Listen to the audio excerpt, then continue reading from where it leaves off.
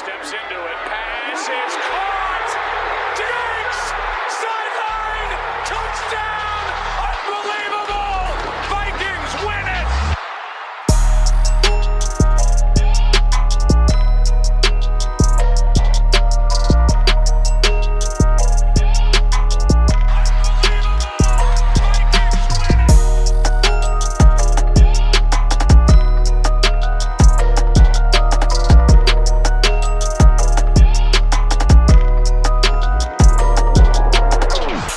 Welcome back to the Unbelievable Podcast. I am BJ Rydell, back here with my guy, Drew Mahold. And today, well, a lot's been going on in the NFL and specifically in Vikings land. So we have a lot more to cover with free agency. A lot of changes going on in Minnesota right now, as I'm sure you have come to realize at this point. It's going to be a very different team in 2020. And so we'll talk a little bit about some of those changes, specifically Michael Pierce signing with the Vikings, replacing Linval Joseph. Everson Griffen is officially gone. He has waved farewell despite not signing with the team as of this recording. We'll talk a little bit about Josh Klein and kind of the confusing decision to part ways with him. And then just in general, we'll talk about free agency and what other names may interest the Vikings and might be a good fit for their cap situation. And then I think we're going to spend a little bit of time trying to decipher what the Vikings are trying to do with all these offensive moves, these off-season moves. So that's the game plan for today. Let's jump right into it here. Let's start off with Michael Pierce, since that really, for my money, has been really the only good move, or at least positive move, that the Vikings have made since the beginning of free agency. I mean, you can, if you want, you can say one of the moves that they've made to release players has been a positive. The Xavier move. Rhodes one, I suppose, was a positive. Given the salary and the contract. But, Michael Pierce, that's going to be – he's going to play exactly the role Linval Joseph did and is expected to perform at that level as well, the way Joseph did in his prime over the past, 5-6 years as that run-stuffing nose tackle that just eats up space, that kind of allows – Eric Kendricks to play with freedom, allows Anthony Barr to range and, launch himself through the line of scrimmage for a tackle in the backfield. Like, that's what a nose tackle can do, an effective one, and that's what Pierce does. So that's like I think I agree with you in that in terms of adding players. The Vikings haven't really added many players, but it's a really good addition in terms of the guys they've either brought back or signed onto the team. That's probably the best move and the most significant, depending on how you feel or what you think Anthony Harris franchise tag counts as. But the Pierce signing is definitely a good one, because if you're going to lose Linval at, I guess he was going to be paid at over $12 million each of the next 3 years. Right. 3 for $27 million for Pierce is a pretty good value for what should be solid, similar performance, if not better. Yeah, so Michael Pierce is not Linval Joseph coming over from the New York Giants. Let's just get that out of the way. When Linval Joseph signed after winning that Super Bowl for the Giants and came to Minnesota, he came with a lot greater pedigree. He was a pass rushing expert at a time when Aaron Donald didn't exist, at a position where pass rushing really wasn't all that, I don't want to say it's not important, but it wasn't the main priority for a guy who plays nose tackle. He's also coming over from a 3-4 scheme in Baltimore. He was playing next to Brandon Williams for all these years, and he actually recently said in an interview that in order to open up snaps for him, that Brandon Williams was playing out of position so that Michael Pierce could play in his position. That means a couple of things for me. First of all, Brandon Williams, great guy that earned his buddy a paycheck. Other than that, it's not necessarily the greatest sign for the Vikings, who love versatility, since we know that this guy has been pigeonholed as basically a nose tackle. And then you look at his physique, if you want to call it that. At 6 foot, 340 pounds, he's a hulking human being, but he looks like his dimensions are like the size of like a Botero art photograph. Do you know what I'm talking about when I say that? Like, does Botero hit for you? Like the guy who makes the really fat adult human paintings? Sure. Yes? Sure. Yes. Okay. I'm hoping that it works. That lands for someone, because that should be funny if you know who Botero is. But he's been productive when given the time. So last year was essentially the second time that he's been a full-time starter in his career. He had a year layoff in between. Last season, so not a guy who's going to produce sacks. 3.5 sacks for his entire career. That's over 30 starts and 60 games played. So if you're expecting Linval Joseph pass rush numbers from a guy who's going to be playing a more firm version of the nose tackle spot in a 4-3 scheme, you're going to be disappointed. That's not who Michael Pierce is. That's not who the player that he is. That's not his skill set. Now, if you're looking for a guy who's going to eat up space and make tackles for loss in the backfield, specifically on running plays, that might be something that you're going to get. He's 27 years old. Vikings got him for a hell of a deal at $9 million per. So like Drew already said, you're going to be saving roughly $3 million. I think the Vikings shed 10.5 in cap space, so on an average annual salary basis, and without looking at the ins and outs of this contract, you're saving roughly $1.5 million more to get a guy who's 4 years younger, probably entering his prime, same way that Linval Joseph was to some degree when he came over, and you shed yourself with salary in the process. So overall, that's a very good move. Like if you told me that you could trade an aging Linval Joseph for Michael Pierce to pay Pierce less money, I think you take that 10 times out of 10. That's the most fun. It's not necessarily the most significant, but that's the most fun move that the Vikings have made in free agency. And you get a player ultimately who is going to do exactly what Mike Zimmer likes from that nose tackle spot. He likes to have a 3 technique who can rush the passer, and he likes to have a clogger who basically is just there to eat up space. And if he gets a sack here and there, great. But that's not his ultimate goal. He's not going to be running stunts. He's not going to be maneuvering from, the 1 all the way out to like the 5 on a stunt. That's not something this guy's going to do. He's going to stand there and he's going to eat up space, and he's probably going to take on 2 or 3 blockers at a time. And that's what he does, and that's going to open up a lot for this scheme for the Vikings defense. Right. Like you said, this isn't a player that's going to get sacks, and I don't think that's necessarily the role that this spot has been the entire time. Linval has produced some decent sack numbers, I suppose, for a nose tackle, but I don't think that's part of the job description in this role. So we're not going to be expecting that, and it's one of those things too. You can't really evaluate a nose tackle looking at numbers. You have to do it, watching the games and noticing, and all the comments from looking back at Ravens fans, what they've said about him, seem to be pretty positive that he was an effective player. So. And plus, I don't know if you guys follow him on Twitter yet, but he's an absolute hoot on Twitter. So he's how old are you? Just hey, it's fine. But people are asking him about, or what was it? Somebody told him about Juicy Lucy's, right, in Minnesota, and he quoted it and said, like, somebody please inform me what the hell a Juicy Lucy is, And then people are, of course, giving him suggestions on what restaurants to visit, and not a great time for that right now, obviously. But which ones came up? Which restaurants came up? I'll have to bring it up. There was, I think, 3 or 4 the top ones, kind of in the Twin Cities area. I'm kind of interested in that now too. Other than the fact that he eats Juicy Lucy's, it seems like he's going to fit right in Minnesota because he seems very excited to be in Minnesota, whereas a lot of guys do not seem to be super excited about Minnesota right now. So I like that energy coming from Michael Pierce when you look at the way that Stephon Diggs just left, the way that Trey Waynes and Xavier Rhodes had kind of communicated their thoughts about no longer being with the Vikings in the future, the fact that Mackenzie Alexander signed a 1-year, $4 million deal to go to a franchise that is definitively rebuilding, and he probably won't even be there for the rebuild. All of these things kind of point to things not being great in terms of the reasons to come to Minnesota, but Michael Pierce has found at least one in the Juicy Lucy. Yeah, so this is actually the Vikings Twitter account that responded with these options. It was a poll they set up. So Matt's Bar, 5 to 8 Club, the Nook were the top 3 options there. Good. I was just wondering to make sure that the Nook was on. And then there was an other option as well, but those are the 3 options. Looks like Matt's Bar got 47% of the vote, so he'll be stopped by when that's open. Yeah, I haven't had one. I've had a Juicy Lucy. I haven't had one. Shamrock's the Nook has the best one in my opinion, but I'm a St. Paul guy, so Minneapolis, I've heard that Matt's is great, but that's really beside the point here. Getting back to, is it though? I don't. No, it's not. It's not. You're right. But let's get back to a little bit more football here with Michael Pierce. One thing that concerns me, and keeping in mind that he's an AFC player, so I have not spent the last 4 years of my life watching every single snap he's taken. I've watched the highlight packages like you guys have. I've seen the All-22 over the last several years, so I have an idea of who this guy is as a player. I don't know everything about him. I'm going to learn just as you are. One thing that I look at from an objective standpoint when you're looking at statistics, things that make me nervous. snap percentage over the first 4 years of his career.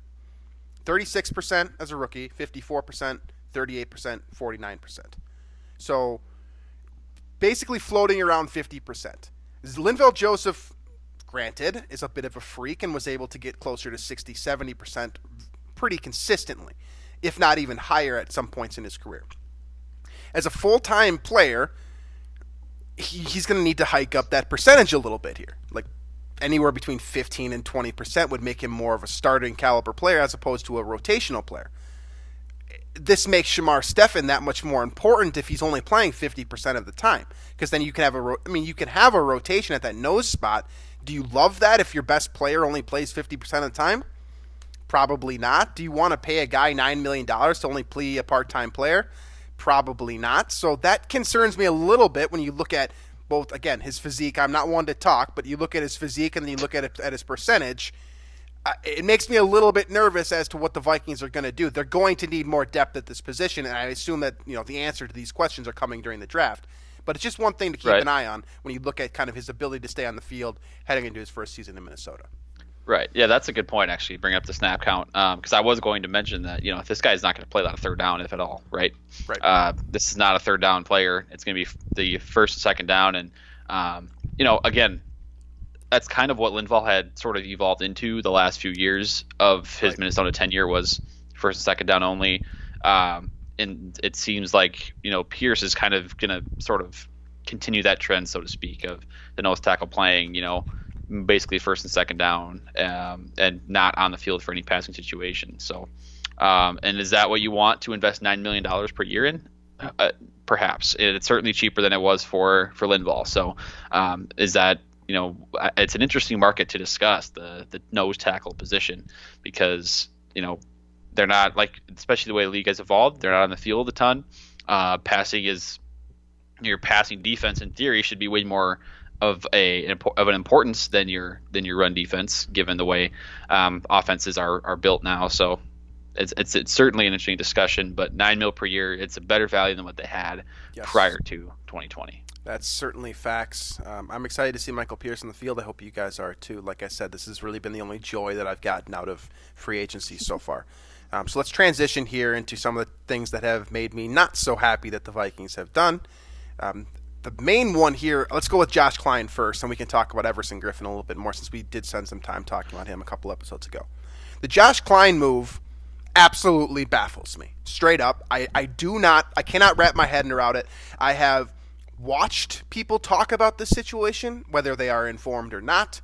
I have read through Twitter. I have talked to my buddies and gotten their perception, whatever that is.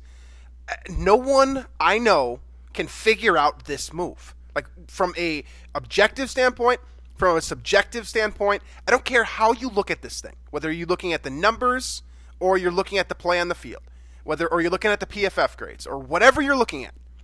I don't get it. I don't understand this move. And for those of you who don't know what I'm talking about, the Vikings released Josh Klein after 1 year of signing, I believe it was a 3 or 4 year deal after he played in Tennessee. And they essentially shed about $1.5 million in cap space in order to take on about $3.5 million of dead cap space. Which, first of all, a couple things wrong here. First of all, you should never be saving less than you're going to end up having to take on in debt. You're paying this guy to play for a different team. That's problem number one. Then there's problem number two here. He's not the worst guard on the team, let alone the worst offensive lineman. If you're going to release a guard, release the guy who's playing opposite him, Pat Elflein. What? I fundamentally do not understand what's going on with the situation, and I don't think that Josh Klein played that poorly last year. He wasn't. Not only was he not the worst, you could make an argument that he was top 3 on this line last year, because Bradbury was a roller coaster, very inconsistent, at times one of the worst players in the entire league, at times a very solid player. Then you got the 2 tackles who gave you mixed results on the left side and on the right side, with Brian O'Neill being your best offensive lineman. I think Josh Klein was the 3rd best offensive line the Vikings had last year.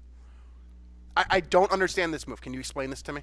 I can't. I really can't.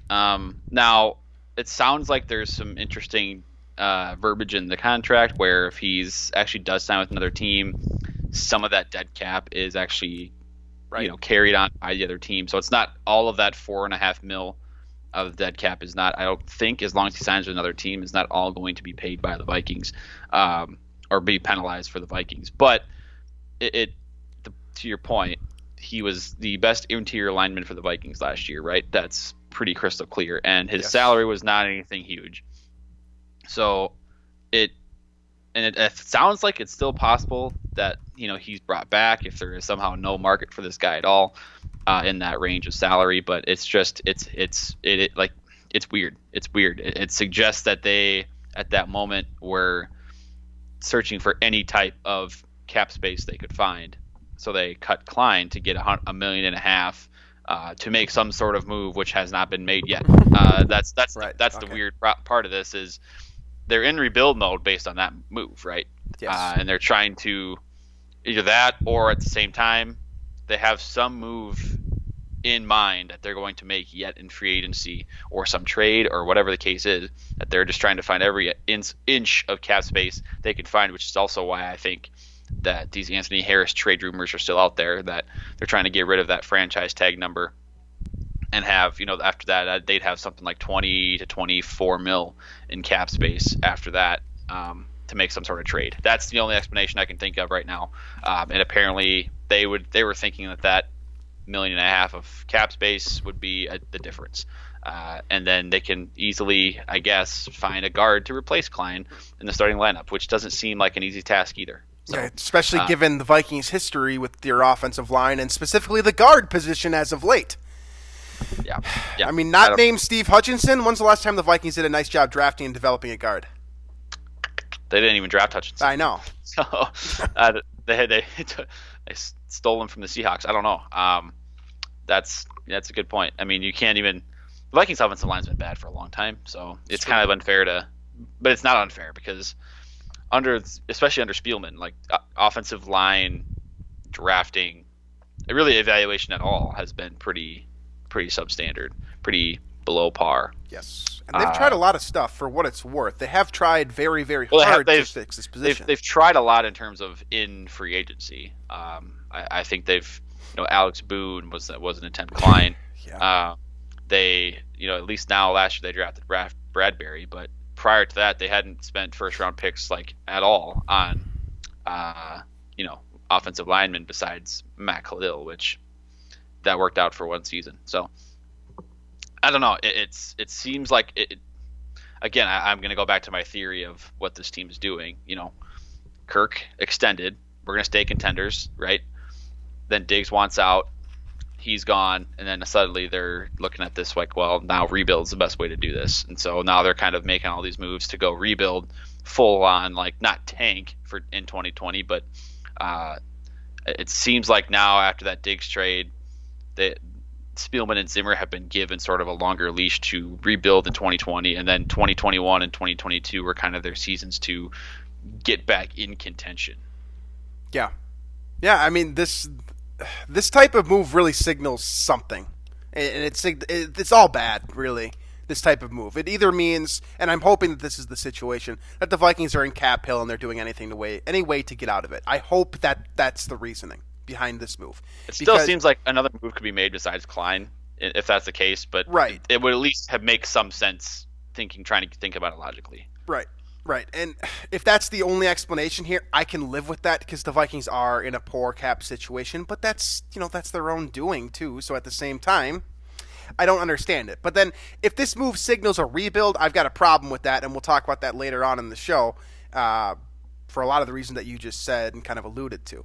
The other thing that it could potentially signal is, again, going off of the theme here, that people just aren't unhappy in Minnesota, and if the Vikings can find a way out from underneath it, and Josh Klein isn't happy playing in Minnesota. Well, he was under contract for multiple years. Right. So that's why I don't get it. What it sounds like is because it's not like he left. They tried to get him to restructure for something cheaper, which is not like he was making a ton of money, and he didn't want to do that. And then they were just like, all right, well, then you're gone. We're going to take on the 4.5 dead cap unless you get signed somewhere else, which has not happened to date. It's baffling. It's baffling. I'm very confused by this move. I inquire you to leave your thoughts because I'd love to read them because I'm very confident that everyone feels the same way about me as this move as I do. Like, I want the Vikings to come out. Like, I want Rick Spielman to have a press conference and for Courtney Cronin to walk right up there and say, "Why the hell did you release Josh Klein?" That's what I want. Because someone needs to explain that move to me from inside the Vikings department. We know from Spielman, like in the past, what he said. Like, he's not going to be very crystal clear and upfront about what he's doing. So this one just goes down as something that we may never get an answer to, and hopefully we do. But I think you're probably on the money with that line of thinking. Let's cover these other signings and re-signings and just general changes that aren't going to have a huge impact before we jump into Everson Griffen, which I think is probably one of the more important decisions the Vikings have had to make. I think my fire alarm's going off. I'm going to double check. All right, I'm going to keep talking while Drew's fire alarm is going off. He just walked. So for those of you who are not listening, or excuse me, who are not watching, and that's most of you, Drew just got up and walked away, so you've just got me here for the time being. So let's talk about these free agents that the Vikings have retained and they brought and re-signed here. We talked about C.J. Ham already last week, so no big deal there. Fire alarm's definitely going off right now. So this is great. I don't know. Well, I'm going to keep talking and just keep your phone ready in case you have to do the rest of the show by yourself. Sounds good. All right. All right. So let's talk about Britton Colquitt a little, and by let's I mean myself and whoever's listening, since I'm talking to myself now. Britton Colquitt, the Vikings punter, he re-signed on a 3-year, $9 million extension. That includes $5 million in guarantees. Expected deal in the general area of what I expected the salary to look like. No real complaints here with Britton Colquitt. He was outstanding. He's also, been very important just as as a holder as well. I know that people don't seem to think that holding matters all that much, but I've been told by special teams coaches in the past, and I think we've seen in recent history with the Vikings, that a good holder can make all the difference. So he's not just getting paid for his punting, which is excellent, and certainly well above average. He's also getting paid to hold, which he does at a very high level as well. Contributed a lot to Dan Bailey's success, which leads me into, of course, Dan Bailey, who also will be returning to the Vikings. Now you've got your entire special teams coming back here. You've got to feel comfortable with that spot, which ironically is a position, kind of a space that Vikings fans have, endured problems with for quite some time. So it's good to get some stability there.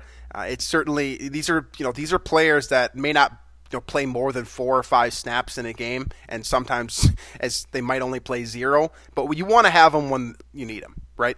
You want to have a good punter when you need a coffin corner kick from your own 35-yard line and you're in a field position battle. Like that you want to pay these guys, and I know it seems ridiculous to look at special teams and how much these guys are making relative to, I don't know, for example, Eric Wilson, who just signed a 1-year contract with the Vikes as an unrestricted free agent, and he got a second-round tender of $3.1 million. So theoretically, he's only making a little bit more than your punter is, but at the same time, we understand how the NFL works. We understand how this business progresses over time.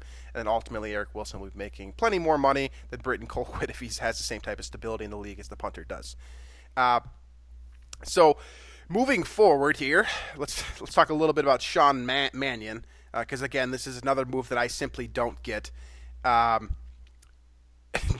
quick update on Drew, too, by the way. He's outside his building now, so there's a very real chance that I'll be doing the rest of the podcast by myself, so I hope you enjoy hearing my voice.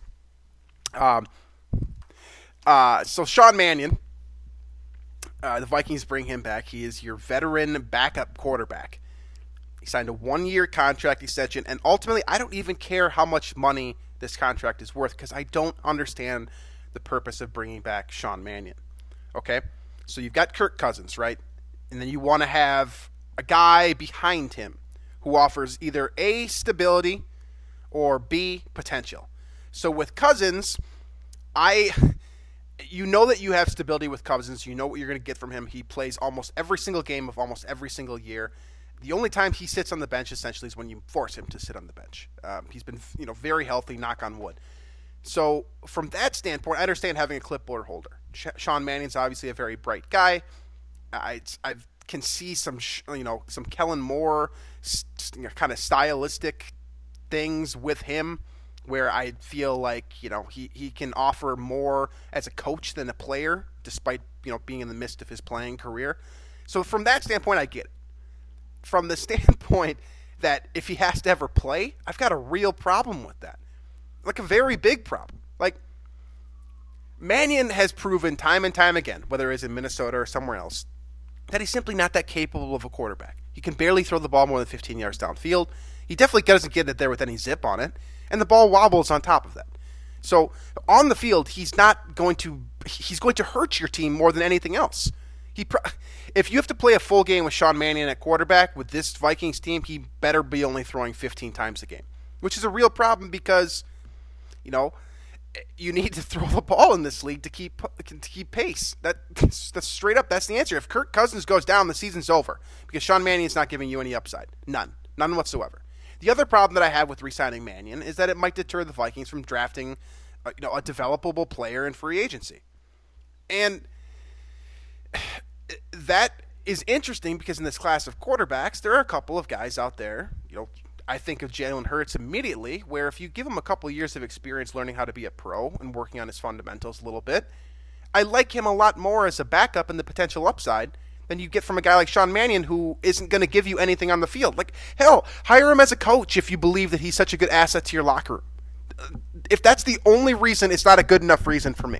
That's where I'm at, because he doesn't give you enough on the field. So I very much disagree, and I have vehemently disagreed with this move multiple times throughout his tenure with the Vikings. It simply just doesn't make sense to me. But ultimately, he's back. He's going to be your backup for Kirk once again. I suppose there is a very realistic possibility that he could be cut, come the summertime. But for now, he is still your backup quarterback, and anyone who has those, the same dreams that I did of the Vikings potentially drafting a quarterback in the second or third round, that gives you potential for the future.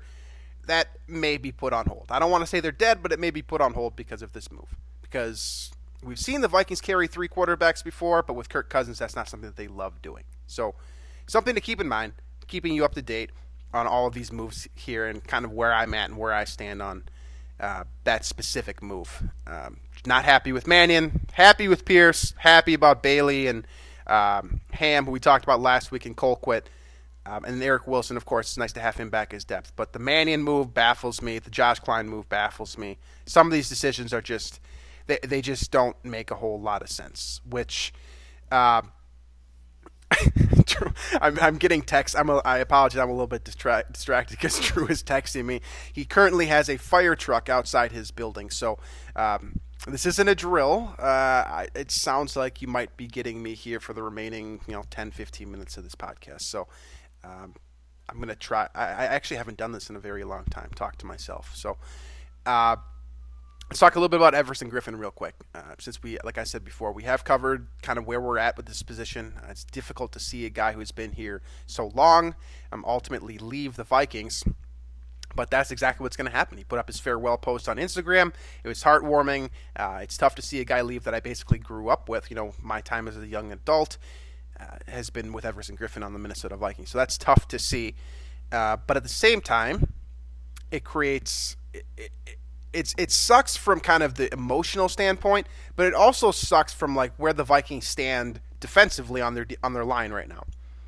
It's going to be Danielle Hunter and Ifeadi Odenigbo heading into next season. Those are your starters right now, because you've already lost Griffen, and you've allowed other defensive ends to go in the past. I mean, you're strapped at that position again, and granted, the Vikings do update. There are 3 fire trucks at Drew's apartment now. Sorry. So you look at the rest of kind of where this line is right now. The third defensive end on the Vikings roster is Eddie Yarborough. Okay? So that's where we're standing right now after letting Everson Griffen walk because of cap space. That's really the only reason here, is they couldn't come to an agreement on that deal. And it's trending in the wrong direction. That's what this Everson Griffen move shows me. And it subjects the Vikings to a rebuilding phase, because they're all by choice. like by actively choosing to rebuild or by simply being forced into it one way or another, that's where they're at right now. With the exception of the Kirk Cousins move, they have entered into a rebuilding phase, basically, because of all these guys leaving. Your future has essentially migrated somewhere else. That's where the Vikings are at now. And they're filling in pieces, here and there to try and remain competitive, and I think that they will. But the Everson Griffen move had really signaled something to me because he had a lot left in the tank. This was a matter of being financially strapped, not having any way around there, and the direction that this defense is heading is you've got a couple of veteran guys that you can really trust. Guys like Danielle Hunter and Harrison Smith are the obvious ones. You feel very good about Eric Kendricks and potentially Anthony Barr as well. But a lot of these names are going to be new next year. There's the potential that Anthony Harris will ultimately be gone too. That his kind of status in Minnesota remains in limbo. And you're going to have a whole new set of starting cornerbacks. Right now, your starters are Mike Hughes and probably Holton Hill, or Nate Metters, or Chris Boyd, or Mark Fields. It's not a position that you want to be in, to not only be rebuilding your defensive line, your pass rushing specifically, as well as your secondary, because those two areas of your defense are supposed to complement one another. If you don't get good pass rush, you better have good coverage. If you don't have good coverage, you better have good pass rush. Well, the Vikings may not have either, with the exception of Neil Hunter and Harrison Smith. I mean, I don't know how you're going to stop anybody with the way this defense is trending. I'm very, very low on all these moves that the Vikings have been making. It's just been, it has been baffling from start to finish for me to see the Vikings go from being a team that won a playoff game last year. And ultimately that might be kind of something that hurt the Vikings more than it helped, because they made a lot of decisions that ultimately were probably a reflection of winning that game. And now they're sitting in a position where they're basically rebuilding with the quarterback under a huge contract, huge contract, when ultimately the best part of rebuilding is the fact that you don't have to pay the quarterback that much because he's likely a rookie or a second or third year player. So I'm going to save the free agency remaining topic line because that was something that Drew wanted to talk about specifically. So we'll get into that next week. I want to talk about specifically what the hell the Vikings are doing. And I want to try to figure out a way, and this is something that I can monologue the way out for the show here. So I don't understand the approach that the Vikings are taking to this offseason. Okay? So let's look at this step by step and then try to come to a conclusion on what they're trying to do. So ultimately, Drew made the point earlier that they signed Kirk Cousins to an extension. That gives you stability. That's something that we can all agree is good for the most part, depending on how you feel about Kirk Cousins. But stability in general is a good thing. Okay? So you've got Cousins under contract. Now all of a sudden, and this is something the Vikings probably couldn't totally predict, but the last straw bursts with Stephon Diggs, and you have to move him. That's a rebuilding type move, to trade a wide receiver in his prime to rebuild. So you go from stability and contention to rebuild in two swift moves, two of your biggest name players in your team, arguably the two icons in the organization right now. Then you have to get rid of Xavier Rhodes and Linval Joseph. So you're changing Drew just walked back into the room. You're changing the entire dynamic of the way your defense has looked for the last 5 years or so. Drew is back. I'm back. I am currently going through the finals. Yeah, how did you do that by yourself for whatever that was? I just kept 15 talking. minutes. I just kept talking, and we went through. I guess you don't have a problem with that usually. Yeah, generally that's not a problem for me. I did kind of. I was laughing at your texts and kind of like stumbling over my words a couple times there. But we got through Everson Griffen being gone, and that kind of just bled directly into kind of the what the hell are the Vikings doing segment that I wanted to do. And I was going to save free agency, kind of impact players for next week since you weren't here. But now that you're back. It's fine. I am out of the conversation, kind of. So well, I don't know what there is left to discuss, but or what there is for me to give my 2 cents on. Well, you could definitely give your thoughts on this. So I was going through the kind of the moves the Vikings have made, and then what they have signaled. Right. So the Kirk Cousins, I use your words, literally the Kirk Cousins move, stability, as a contender move to extend your starting quarterback. Then you got the Stephon Diggs move, which I gave the Vikings credit for. They couldn't fully predict that what was going to happen in that situation, but trading him to Buffalo, that's a rebuild move. So I've gone through 2 moves so far. We got a contender move and a rebuild move. Then you've got the Rhodes release and the Linval Joseph release, which are changing the dynamic of your franchise, changing the face of your franchise, how it's going to look moving forward. But both of those moves, in my mind, are contender moves, freeing up some cap space for players who are aging and not playing super successfully over the last few years of their career. See, I think that's just a move that's necessary. Like, it's not even signaling anything. They're just both bad contracts that need. But you have to give the moves mean something. If the Vikings were in rebuild mode, they could keep those contracts and keep kind of the name recognition of those players to sell tickets. Releasing them to me is a move where, like you said, you have to do it, but at the same time, it's also giving you the opportunity to contend by spending money elsewhere instead. So that's where we're at with those are the 3 kind of moves that I've gone through so far. Then you've also got Josh Klein, which to me is a rebuild move, because I don't know why you get rid of your best interior lineman. That's a rebuild move. You've also got, letting Everson Griffin go. That is kind of a forced rebuild move because ultimately you couldn't pay him what he was looking for. And then you've got I keep forgetting the name of the other defensive end, the one that signed in Carolina. Weatherly. Stephen Weatherly. You let him go. That to me isn't really one way or the other. It's not a defining move, but it's more rebuild than anything, given where the Vikings' defensive end spot is, which I just covered while you were gone. You got signing Eric Wilson. That's to me is a contender move because it's adding depth to your position. You got re-signing all your specialists, Colquitt and Bailey. Those are contender moves to give your special team stability at positions where the Vikings really haven't had much success. And then you got signing Michael Pierce, which it's also a contender move because you're bringing in a starting caliber nose tackle to fill a position of need. And you're spending that money that you got from releasing Linval Joseph. So overall, that's where you're at. So you've got contender moves, you've got rebuild moves, and we're basically splitting 50% both ways right now. Mm-hmm. What the hell are the Vikings doing? I just want to know I want to know what the answer. I don't want to know what the direction is. I understand the logic behind some of these moves, right? Freeing up cap space, obviously. You need money in order to operate the organization. Bringing in some new faces, getting rid of some old faces. That happens every offseason. No 2 53-man rosters are ever going to be the same. I understand that part. But if you're going to extend Kirk and you're going to pay him $45 million in one whole season, just one season, $45 million bucks, if you're going to do that, the corresponding moves have to make sense. Allowing Trey Waynes and Mackenzie Alexander to go to Cincinnati. One of those guys should have stayed if you're a contender.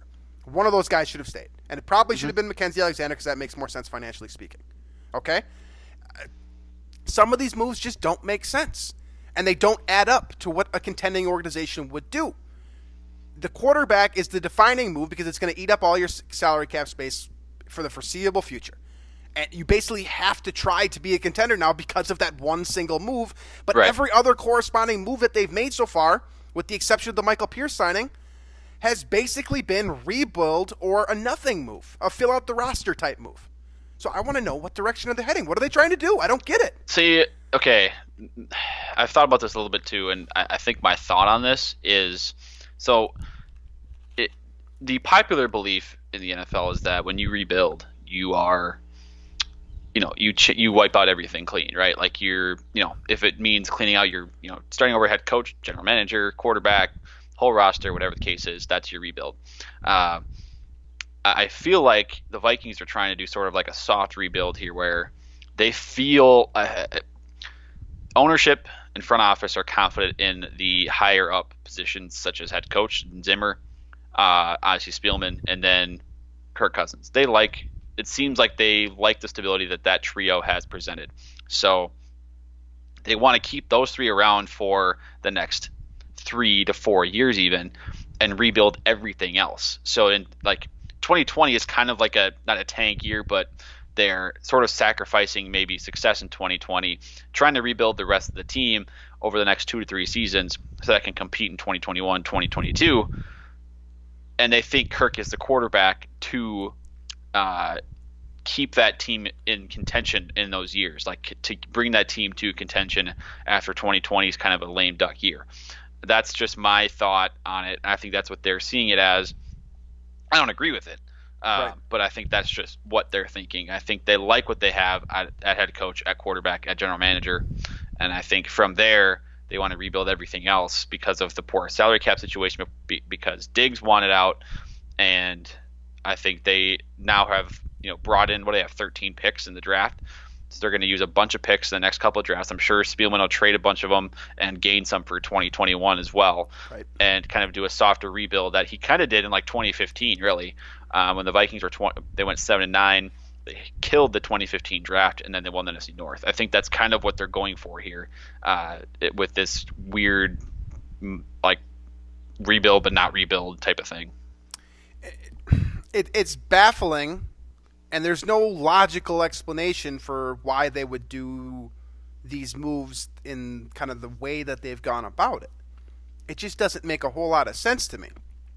But I think that for the first time in, probably since we hired Mike Zimmer, since the Vikings hired Zimmer in 2014, this is really the first time that I felt like the Vikings, kind of authority figures, are not necessarily on the same page with one another. I think Mike Zimmer is trying to contend right now because he knows that his job is at stake, right? And that's why, did you read the news blurb that came out today? I think it was Darren Wolfson that said it, that Zimmer specifically wants to keep Anthony Harris, but the upper management... I was going to refer to that too. Yeah, they're exploring other options for what to do with that situation. So to me, this is the first time that I've ever seen Mike Zimmer and Rick Spielman not be on the same page. And there might have been little pieces, no relationship, no business relationship is perfect. I'm sure there have been plenty of times when Spielman and Zimmer have disagreed. But this is a disagreement about the entire direction of the franchise. Right, exactly. So it's one thing to disagree about, should we draft a cornerback in the first round of the draft versus an offensive lineman or versus the Quan Treadwell or whatever it is. But this is it's the mission of the team in 2020. What do you guys, are you going to put all your resources into contending, or are you going to try and plan for the future? Because especially where the Vikings are right now, they can't do both at the same time. And I think that there's, a part of me thinks they might be trying to do both at the same time as well. Which I think that they are, which doesn't make sense, which leads me to our question. You just can't do it. You can't do that. The way that they're set up right now. I completely agree, and the decisions that they've made have led us back to my question: what the hell are the Vikings doing? Because this is the first, during the offseason for the last 5-10 years. I'm not going to go out. I'm not going to say I've agreed with every single move the Vikings have made. We certainly have not. I just went on a rant while you were gone about Sean Mannion being resigned for the umpteenth time. Of course you did. Right. That's how I fill space when you're gone. Honestly, that's what I do in my real life too. Is I just complain about Sean Mannion when I'm filling time. Now, there are plenty of things that I didn't like that have worked out. Case Keenum, for one. You guys, some of you have been listening to this, this show or our other shows in the past. No, neither of us were fans of Case Keenum, but by week 14, we loved the guy. Everything about him, he was the best. He had developed and done everything within the system to make everyone happy. Now, my point being here is there are some moves the Vikings have made this offseason which I might disagree with, but they certainly could end up working out in the Vikings' favor. Letting Trey Waynes go, for example. Neither of us like the dollar amount that he signed for. Hey, maybe straight up, maybe he's going to be awful. He's going to be the next Nnamdi Asomugha to sign with a different organization and just completely, fall apart. He could be the next cornerback to do that. It's happened plenty of times on second and third cornerback contracts, okay? The Mackenzie Alexander move, hey, maybe his personality really is a huge deterrent. We've talked in the past that he's been questionable in the locker room, and that his personality is strong, and it may kind of conflict with Mike Zimmer and his mentality. And this is the side of things that we have no idea about, right? Right. How people get along, in the most general sense of the word, you mentioned before, Kirk and Stephon Diggs, very opposite personalities. That could be a clash where things just one side or the other. This is weird to work with this guy. I don't like. It's not gelling well with this guy. Whatever the case is, maybe that's happening, in more spaces in the organization than just Kirk and Stephon, and it's not getting as much attention, or it's not being brought to the public as much by one of the individuals. Whatever the case is. That's behind the scenes stuff that we don't know, and that could be the explanation to a lot of these moves. Additionally, but it's again from the outside looking in, it's very I don't think any Vikings fan really knows or has an idea of what 2020 will bring, because this team still has talent on the roster. It just doesn't seem like they've probably got they've got close to double digits former All-Pros on the team. But right now, heading into next season, I mean, you can make an argument that Kirk could be an All-Pro candidate. Probably not All-Pro, but definitely Pro Bowler. You can make All-Pro candidacies for both Anthony Harris and Harrison Smith. Danielle Hunter is obvious. Eric Kendricks. Adam Thielen as well. I mean, Kyle Rudolph that's at 6. His peak. Yeah, we just named 6 for sure, and then Kyle Rudolph also, if he catches a bunch of touchdowns again. I mean, Kendricks and Hunter, there's plenty of talent to contend immediately. But if that's the case, then I don't understand the rest of the moves. Like, the draft has to be good, okay? And it needs to be not just, if you're trying to contend for next season, if you're going to try and win 10 or 11 or 12 games next year, they're going to need to hit on 2 starters in the draft. Granted, they have to work right away. They have to be immediately. Stephon Diggs hit right away in 2015. Yes. Or Danielle Hunter right away in 2015. Or Eric Kendricks right away in 2015 draft. Just do that again. Yes. Yeah. I mean, that's the situation that they're heading into. They're going to need a starting cornerback that's going to be – and that position doesn't really work out too well for rookies for what it's worth. But they're basically going to need a starting cornerback and probably either a starting caliber wide receiver, a guy that's going to give you good quality reps. I mean, there's normally 20 of them in every draft. There's even more in this draft. There's a ton of receivers in this draft. So I mean, this is getting ahead of what we're trying to talk about here, but they should go, in my mind, they're not going to be able to get one or two elite guys in the first round because they're at 22 and 25. So I think they should just wait, get a receiver at the second or third round. You're still going to get a stud first round caliber guy there, and then use your first round picks on offensive line, cornerback, defensive, any of the other 95 needs that this team has. Right. Okay, so ultimately there's no answer to this question, and I knew that coming in, right? But this seems like a situation where there's a lot going on, and there's not a whole lot of kind of the chemistry that I've come to expect from the Wilfs down to Mike Zimmer. And that's really the only rational explanation here. The only other one that I can come up with is just that these moves are better than I think, and that means that they're better than a lot of people think. Or, right. I mean, we should clarify: we're not smarter than these people. No, these people are in those positions for a reason.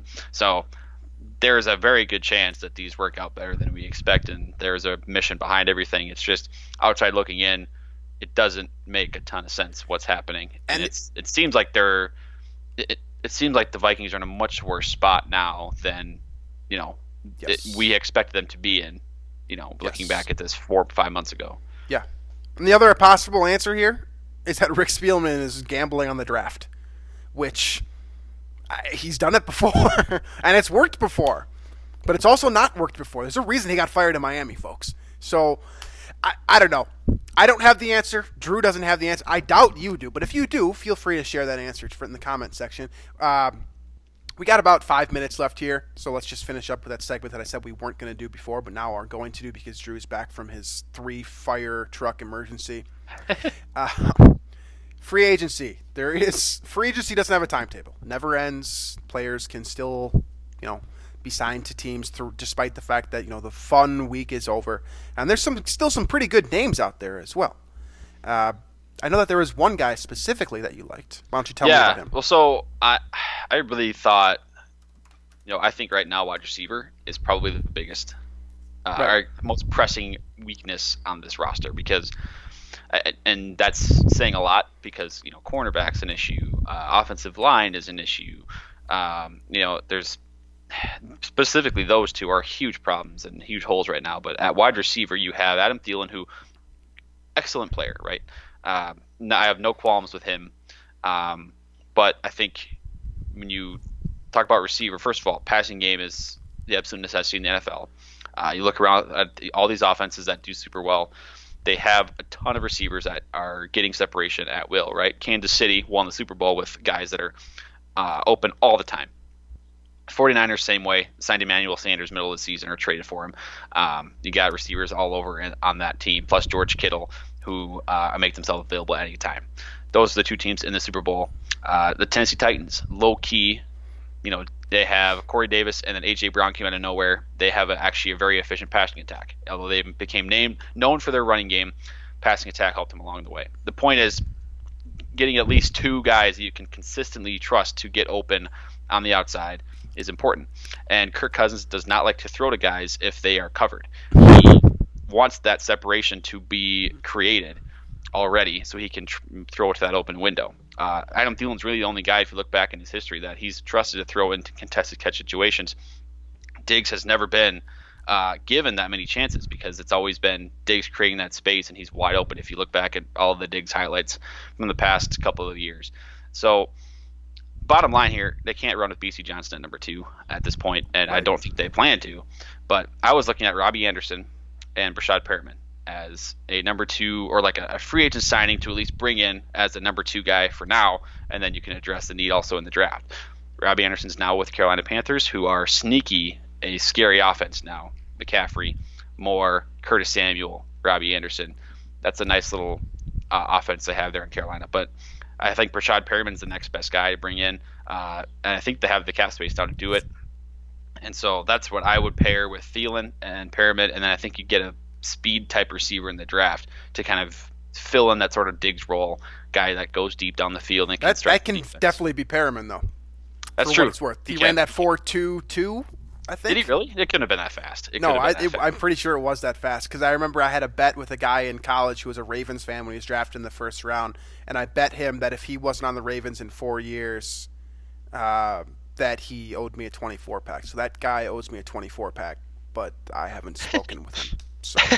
Well, okay. Perriman, he came into his own as the number 3 option with Tampa Bay last year. Yes. Had a couple games where Evans and Godwin were both out towards the end of the year, and he filled in pretty nicely as the number 1 option. He definitely could take the top off the defense. That's something he can definitely do. That's because you need a stretch the field type guy to replace Diggs, because that's the only role Diggs played last year, which was wrong. That's a different discussion, but. Wide receiver is a huge need because I think Kirk relies on his guys to create separation more than he relies on his arm talent, which isn't necessarily right because I think his arm talent is really, really good. Yeah. I just think he doesn't trust his guys in the one-on the contested catch situations when they're not open very much. And that's where you need a guy like Perriman, you need a guy like Anderson who could be guys down the field, or you need Diggs would be nice, but that's not a thing anymore. So you need someone other than Thielen. And not to mention, Thielen's production has dropped off a ton in those games where Diggs has been out since 2016 or so. Right. There's a clear difference in production for Thielen between the games when Diggs plays and when he doesn't. So that's a lot of information I just spilled out in the last 4 minutes. But wide receiver, most important need on the team right now that they got to fulfill if they're going to be a Kirk Cousins-led franchise for the next few years. Okay, so there are a couple other wide receivers that I think that we can connect dots to and take traits from and apply them to the Vikings offense and have it make sense, especially if you add a guy like Perriman who could take the top off the defense. Because if you're going to combine Adam Thielen as your possession type, your go-to guy, the chain mover, if you will, then you do need a guy that basically Stephon Diggs fulfilled that role last year, just running 20 yards downfield and carrying a safety in a corner with him. Having a guy like Perriman can certainly help with that. Now, if you can't get Perriman because he's basically he's a solid player, but he does one thing really well and everything else is just kind of okay. Okay? That's how I feel about Brashad Perriman. So that one thing, though, has gotten Deshaun Jackson paid so many times. So he might be out of the Vikings price range. And if that is the case, here's a couple other guys who fit that MO. You could get Philip Dorsett, too, if he can stay healthy. He just signed. Oh, he just signed with, now I forgot. Chargers, maybe? No. I can't remember who it is. Now I have to look it up. But yeah, he is off the market. So we can take that one off. I also saw that Travis Benjamin signed with with someone as well, too. So that's your other guy there that take the top off the defense. The other names here that I looked at, Tajay Sharp from your Tennessee Titans. Seattle. Of course, that's with Seattle. Seattle. Oh, okay. Well, that makes sense. Tajay Sharp and Taylor Gabriel are the two guys that I would look at as your possession types to play opposite Adam Thielen. Both guys run very effective routes, specifically short routes, and they can beat you with a quick move and a little bit of burst. That's what Taylor Gabriel and Tajay Sharp have done in their careers. I like Gabriel a little bit more. I know he's a little bit older, but he's more of a precise route runner, and he's like a very, very, very poor man's Stephon Diggs in that regard, where he's a good route runner, but he doesn't have the explosive ability and kind of the playmaking talent that you'd see from Diggs. But he runs the same route tree, for whatever that's worth. The names that I wanted to look at, though, were cornerbacks. So I'll flip onto the other side of the equation here. The cornerbacks that are available here, maybe a little bit out of the Vikings price range just based off of how much Trey Waynes got paid. But you look at a couple of these guys, Prince Amukamara at 31. I know I've thrown a lot his direction. I got one name without even looking at the list. I don't know if this guy's been signed yet, but I need to know. Is Nickell Robey-Coleman signed yet? Not to my knowledge, no. Then that should be their number one priority. Yeah, you've got him to be your nickel. At cornerback. He should be but he's specifically a nickel, though, so you still would need an outside guy. That's fine. They don't have a nickel right now. These are facts, unfortunately. They don't have anything besides Mike Hughes, who can play nickel, I guess. But yeah. They don't have anything. I mean, they have like 3 corners right now. I like Robey-Coleman. He's an efficient tackler. He's instinctive, a little bit undersized, but you don't need to be big to play the nickel in Zimmer's defense. So he would make a lot of sense. And I know that Jordan Reed likes him a lot too, so that instinctively just makes me feel like it's a good move. Then you've also got Logan Ryan, who's coming off a very good year with Tennessee. I think that he's going to end up getting paid a lot more than he's worth. So I think that he's kind of out of the question. The big one that I want to look at, and I think the one that the Vikings can get a deal on because of his injury history, is Ronald Darby. The guy was playing for most recently in Philadelphia, was drafted by Buffalo, played at Florida State. Ultimate coverage guy, doesn't fit Zimmer's style in the fact that he doesn't tackle at all. Just not a good tackler, doesn't even want to do it. So that part doesn't fit. I have a bad visual of Darby in my mind just because it seems like the Vikings have just absolutely torched him the last couple of years. He was hurt. He was hurt in Philadelphia last year, so I give him a bit of a pass. And I do think that also brings the price down, too. No, it was Jalen Mills. That's who Thielen torched at Philly a couple years ago. That's Darby wasn't even on the field, I don't think, the last time. Okay. So, but anyways, I think that he probably looks the best of the remaining cornerbacks that are out there. So I'm with you. I think wide receiver has to be your priority. And the way the salary cap situation sets up, you can get a guy that can come in and play 40%, 50% of the snaps off of free agency. I should say 40% to 50% of effective wide receiver snaps of the guys that are left here. And you can pay him too with the $10 million in cap space the Vikings have left. I think that's realistic. It gives you a pull and play guy that you can start immediately while you're developing, a draft pick in this first or second round. Probably, I would lean second or third round like you with the wide receiver position, given what you need at cornerback right now. But any final thoughts on free agency? Any other names you want to pull out there? I know Jadeveon Clowney is the obvious one here, but let's just be real here. The Vikings aren't going to be able to pay him what he wants. No, they're not. So. I was going to mention I don't be on the lookout for Everson Griffin to Tennessee. I think that could happen. Yeah. I don't think it's a good scheme fit, but I think it could work. Interesting. As a pass rusher, like outside linebacker, he would be moving to outside linebacker. Right, because they run a 3-4 in Vrabel's defense. I think that could work. Interesting. All right. Dark horse for Everson Griffin. Although it doesn't matter at all to the Vikings, but fair enough. All right then. Well, that about wraps up this show then. Bit of a wild roller coaster of a show here. Yeah. So I don't know. I was outside. What's the ultimate resolution there? I don't know. We were just standing out there, and then somebody from the fire department, was like, yeah, you guys can all go back in. And there's meanwhile 4 fire trucks with their lights on right outside the building. So I don't know what happened, to be honest with you. I didn't see anything. I didn't see or smell any smoke or anything. Now the building's pretty big, so who knows? All right. Well, I'm glad we got some closure there, and we have some closure for this podcast. So yeah, I got to go outside for the first time in like 5 days. So. That's required too. That's essential movement, basically. Yes. Yeah. I suppose. All right. So if you like the show, you probably like the other shows as well. That means you should be a subscriber on iTunes, Google Play, Spotify, all those places. Find us on Daily Norseman. Check out the rest of the Climbing the Pocket Network. We'll be back next week talking more free agency, and we'll probably be moving more into draft stuff here, which is getting more interesting by the minute with the coronavirus and how it's impacting how the NFL is going to handle the NFL draft. So expect that moving forward here. Thank you for listening, and we will catch you guys next week.